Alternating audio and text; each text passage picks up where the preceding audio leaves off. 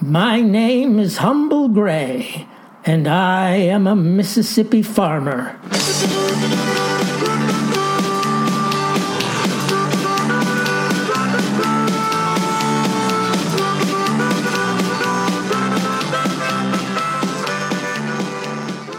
So it's Sunday at First Baptist Church of Trouveau, and the Reverend Wally, he's just finished up his sermon, a right fine one, too, comparing Trotskyites to Methodists, and prepared he was. Even used one of those Venn diagrams to demonstrate considerable overlap twixt those belief systems. Gosh darned theological modernism and its ethical humanistic gestalt? Yes, sirree, Bob. Anyway, his flock thus educated, the good pastor conveyed the week's community notes, including the volunteer fire department's chili cook-off, see who can make a bowl hotter than the flames they fight, a concert, too, from the band at James Morey Henson High School, featuring the music of Mr. Charlie Pride, a grand Mississippian, don't you know. Oh, and come Saturday, face painting outside Clemmer's Value Food Store. Come out and transmogrify the young'uns into lions and tigers and such, says Mr. Wally. Delightful. But then, as he starts to conclude the service in the accustomed manner, by importuning the backslidden, not by name, but they know who they are, well, soon as he commences all that, Kira Lee Rhodes, she stands to announce another upcoming event. I'd like to remind the congregation that the Trouveau Ladies Society will be having a guest speaker Tuesday night, Mrs. Rebecca Jo Cobb from the WIPP, Women Impacting Public Policy. She'll be discussing the gender gap in wages. Gap how? Asked our shepherd, for this seemed news to him. So Kira Lee, she replied, the national gap, the Census Bureau confirmed gap. Why, Reverend, did you know that for every dollar a man earns, a woman gets 80 cents? To which Dave Pine stands in his pew and says, sounds pretty sweet. How do I get in on that deal? No, Dave, says Kira Lee. What I mean is, a woman in the same job as a man earns 80% of what he does. Oh, says he. Well, good for her. And he sat down. No again, Dave, says Kira Lee. It's not good. But, says Jeffers King, ain't 80% a hefty sum? I mean, if you'd said 40 or even 50%, I might have said, whoa now. But 80%, that's a mere 10 or 15 less 100. You argue, says Kira Lee, with defective calculus and flawed elation. Then she straightened her spine and said, time's come for the pecuniary subjugation of women to cease, to derive full recompense for our labors, 100%. Well, this provoked discord within our peaceful congregation, men against the gals, with calls of, can you heft bales like me? And I can heft bales like you and your skinny arms, Luke Standish. But auto parts, calls out Lee Coleman, a stalwart who manages the auto parts store off 315. Men buy spark plugs, brake pads, and oil filters from men. You gals won't sell so many as me, so you don't deserve so much money as me. I can lazy my days away good as you, says his firebrand wife, May, if that means weighing the Biloxi Shuckers against the Braves with a bunch of ne'er-do-wells whilst paying customers wait in line. Oh, the air was charged, with none but a wise farmer equipped to set things right. So it was, amid the clamor, that yours truly, Peacemaker Gray, stood up and made the palms down, calm yourselves motion with his hands, my silent importuning and dignified aspect serving to quieten the intemperance. Good neighbors, says I, we could deliberate all day the equivalence of workers, male and distaff, but that is not the provenience of Sister Rhodes' Jeremiad. No, sir. Truth is, women earn the same as men. A brief rumble coursed through the flock. Why, that contradicts Kira Lee's submission, and is that mean versus median, and so on. But I continued, they earn the same, says I, and that's a fact. But, and here's where the disproportion arises, there is a fair deduction from female earnings. A fair deduction engendered by what I would call, now Jesus, please forgive poor humble Gray for broaching such an indecorous subject in this your edifice, but what I would call the lady time tax. The lady time tax. Another frisson through the sanctuary. You see, says I, my fine Mexican field hand, my legal field hand, I'll add, Juan Pedro, informed me one fine day that his wife, Alondra, had noted something interesting in the Xer County office building where she cleans.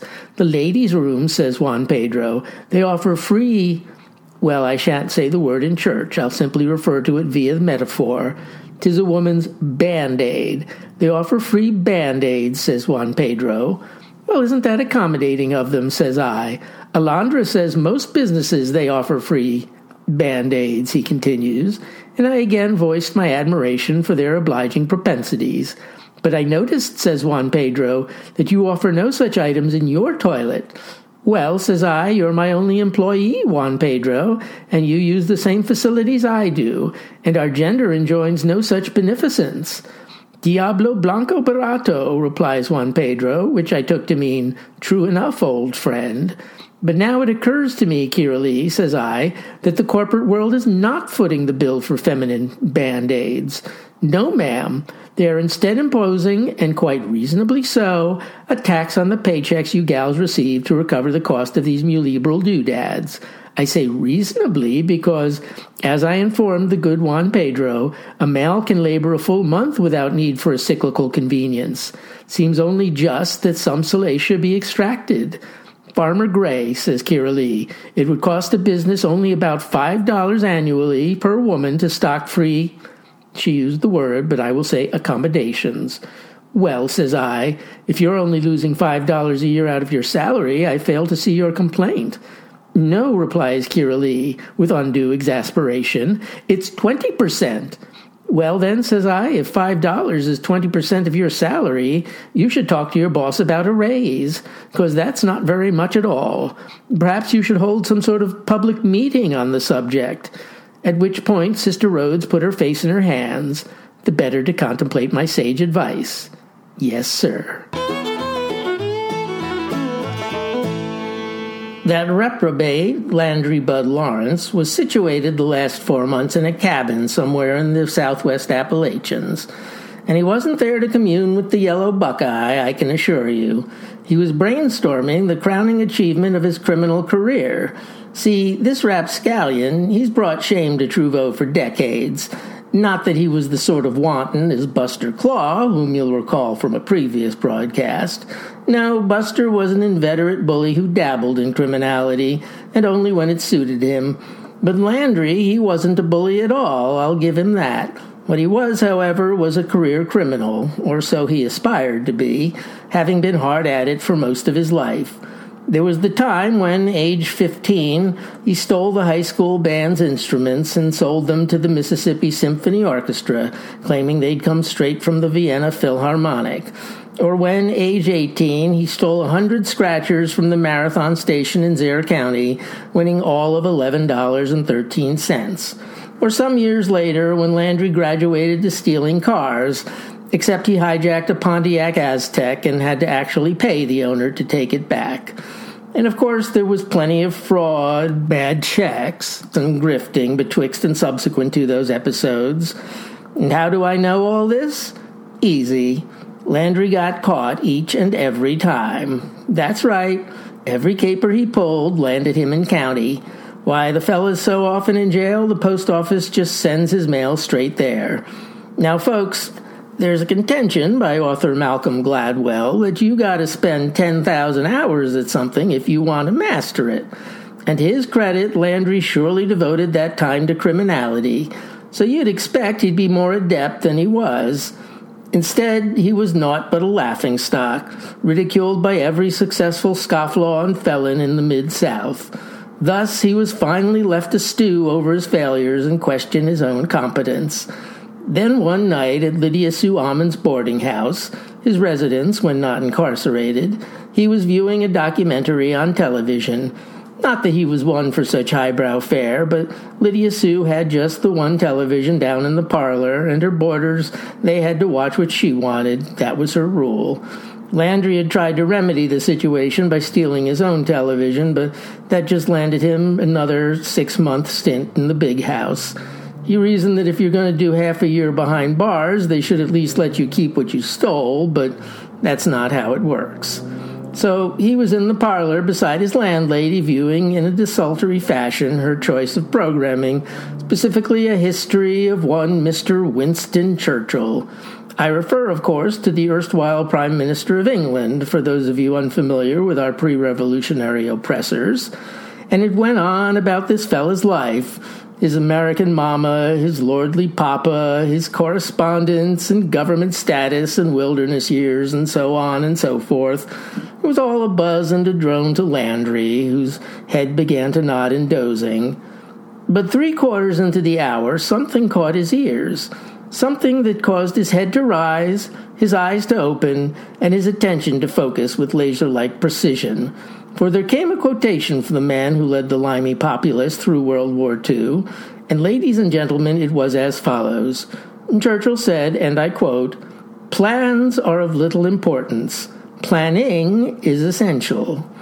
At that moment, it was as if Landry's brain was struck by lightning, so greatly was he charged by the statement, for it was all at once clear why he had serially failed at criminality. "I have gone about it all higgledy-piggledy," he said aloud, causing Lydia Sue to wonder what he was about. "But now I apprehend that I must lay plans with utmost care if I am to succeed at my iniquitous endeavors."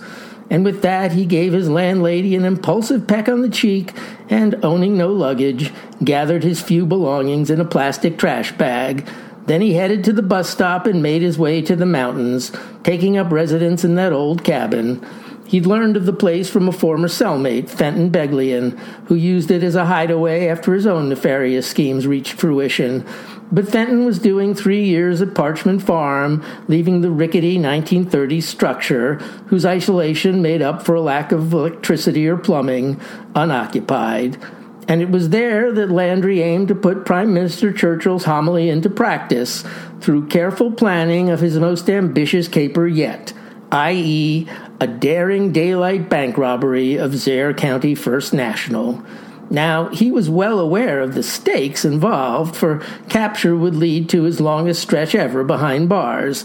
So it was for the next 4 months that Landry, who, to paraphrase the bard, had never labored in his mind till then, mapped out every detail in contingency, from faux license and credit card to the scariest make of pistol to whittle out of basswood. Hint, a Smith & Wesson Model 29 Classic.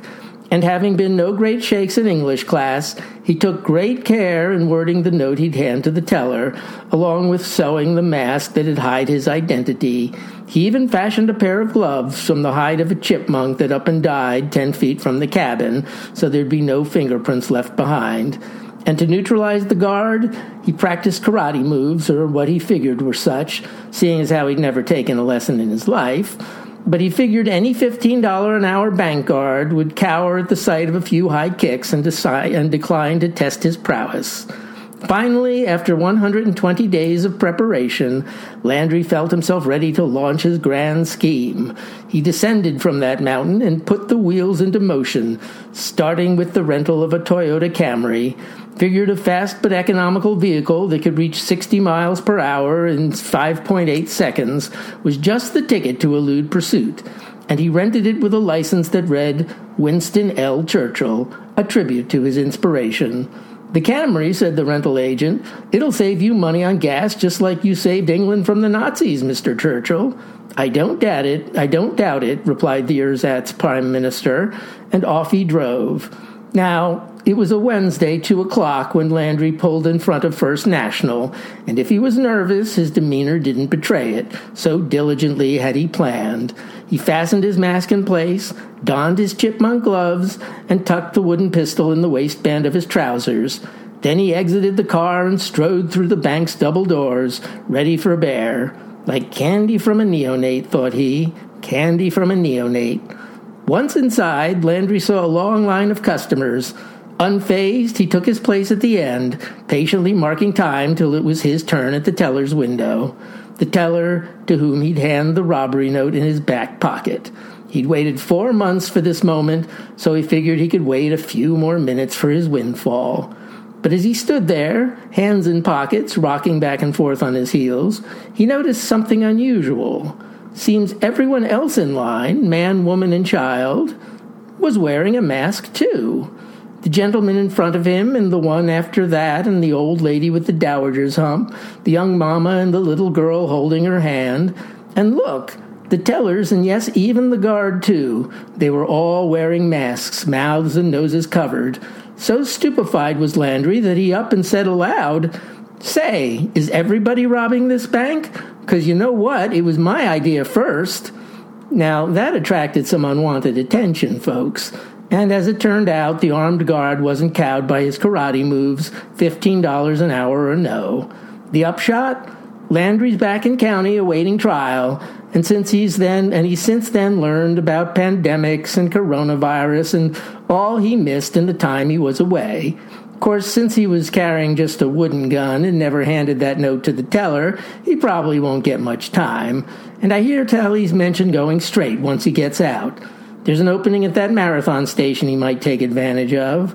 But should he return to crime, I'll weep for his soul while, truth be told, harboring some admiration for his perseverance. Yes, sir. Play me out, Zeke.